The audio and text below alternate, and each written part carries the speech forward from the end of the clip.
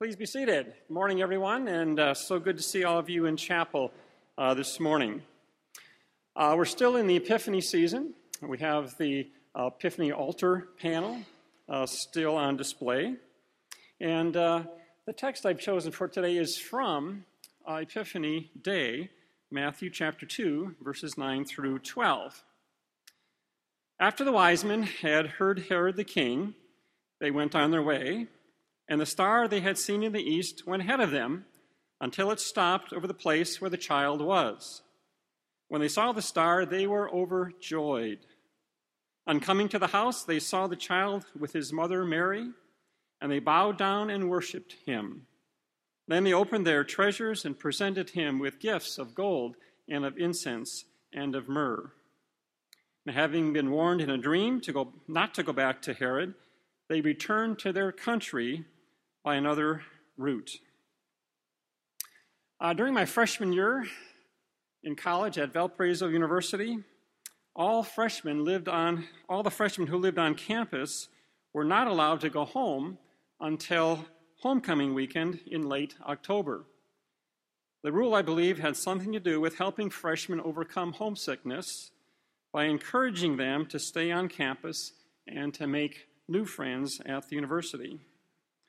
When I returned to my home in Milwaukee for the first time and saw my old high school and neighborhood friends, I was surprised by how much they had changed. Their immediate interests were not my interests. Their recent experiences were unknown to me. I just didn't seem to fit in as I had the summer before I left for college. Perhaps you have experienced something similar to this at some point in your life. You left home to go away to school, to join the military, to go on a round-the-world semester, and when you returned, things had changed. Or, of course, maybe more accurately, things had stayed pretty much the same, but you had changed. This kind of experience, I believe, is nearly universal. Relationships based on shared experiences deteriorate when new experiences are no longer shared. We like to remain close to our friends, but we can't always do so in spite of social media if we've journeyed down different pathways and have had very different experiences. The poem that was given to you this morning when you entered chapel is a dramatic monologue written by T.S. Eliot. The poem describes a journey which changed a man's life, a journey which made a man feel uneasy with his old friends once he returned home.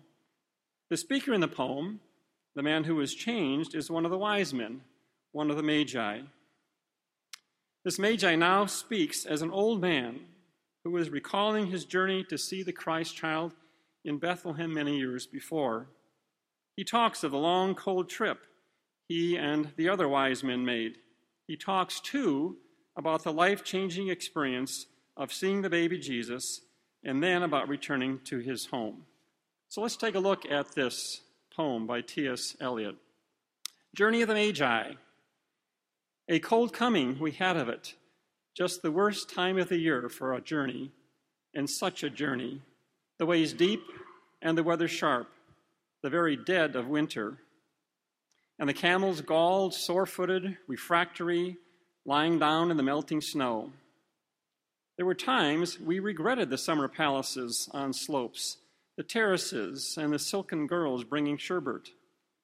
Then the camelmen cursing and grumbling and running away and wanting their liquor and women, and the night fires going out, and the lack of shelters, and the cities hostile, and the towns unfriendly, and the villages dirty and charging high prices.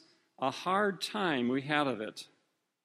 At the end, we preferred to travel all night, sleeping in snatches, with the voices singing in our ears saying, "This was all folly."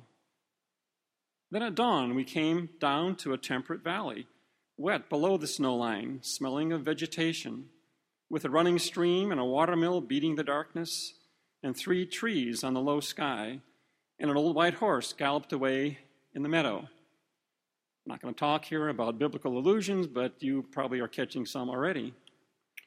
Then we came to a tavern with vine leaves over the lintel, 6 hands at the open door dicing for pieces of silver, and feet kicking the empty wineskins. But there was no information, and so we continued and arrived at evening, not a moment too soon, finding the place. It was, you may say, satisfactory. All this was a long time ago, I remember. But set down this. Were we led all that way for birth or death? There was a birth, certainly. We had evidence and no doubt. I had seen birth and death, but I thought they were different. This birth was hard and bitter agony for us, like death, our death. We returned to our places, these kingdoms, but no longer at ease here in the old dispensation with an alien people clutching their gods. I should be glad of another death. After this wise man returned home, things were different for him. He felt uneasy in his own homeland. His friends remained unchanged, but he couldn't really get along with them because he had changed. God and man had been revealed to him. He had followed the star, had seen the Christ, and had been transformed. He couldn't live in the past. He was a new, wiser, wise man. But he was not altogether happy. In fact, he suggests in the last line of the poem that he is ready to die rather than to remain in conflict with the old ideas and customs of his former friends in his former life. This predicament that T.S. Lewis describes in this poem is, I believe, familiar to many Christian people. During this Epiphany season, God calls on us to see and to be something new. He calls on us to respond to the Word made flesh with joy and with songs of praise and with a new perspective in life.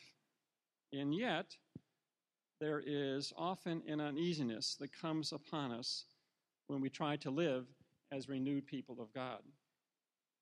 There is some sinister something that snakes its way into our minds and tends to draw us back to our old familiar ways and back to our old comfortable relationships.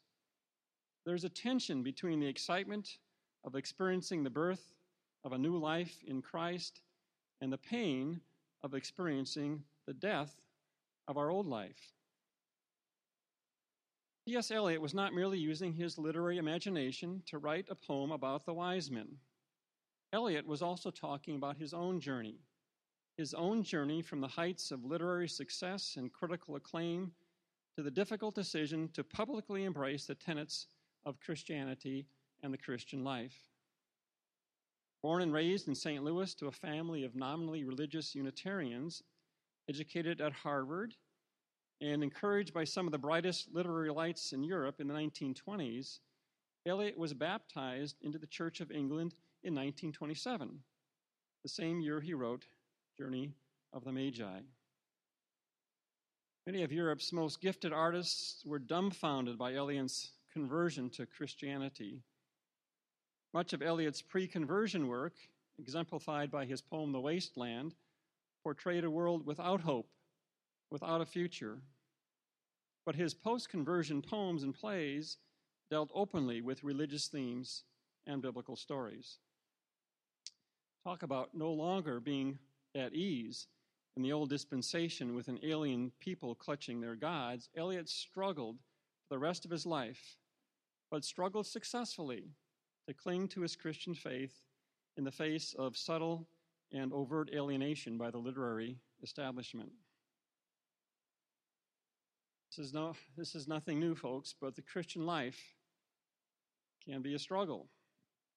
Sometimes it appears that we're living in a world antagonistic to the gospel, surrounded by people in our communities who are bent on belittling what we believe, teach, and confess. In the end, Eliot's poem provides an incomplete picture of the Christian life. It emphasizes the challenges of a Christian conversion, of a believer living among unbelievers, not the forward-looking hope that we as Christians have within us. But for what it's worth, Eliot is describing a side of the Christian life which is very real and can be very painful.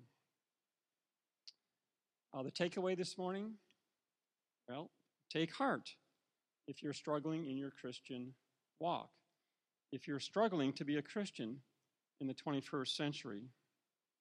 Struggle and suffering because of Christian beliefs are not unusual. That struggle goes with the territory. But suffering on account of Christ points to the promise that we will one day be glorified with Christ. Romans 8, verse 17 tells us that we will be glorified with Christ provided we suffer with Christ. In his Romans commentary on verse 17, Dr. Middendorf writes this. By the way, he goes on for 2 pages to explicate one half of a verse. Mike writes this. Implied here in this half verse is that a present, expected, and often unpleasant reality of being in Christ means at least some degree of suffering with and for him. Being a child of God and a sister or brother of Christ does entail suffering in this world. Yet this suffering is focused forward. After enduring our present state of suffering with Christ, we will be glorified by God with Christ, just as our fellow heir Jesus suffered before entering his glory. We do not seek out more suffering with Christ in order that we might be glorified all the more. Rather, as we bear the sufferings of God, as we bear the sufferings that God allows to befall us, we do so with the confident hope that he will work everything out in the end.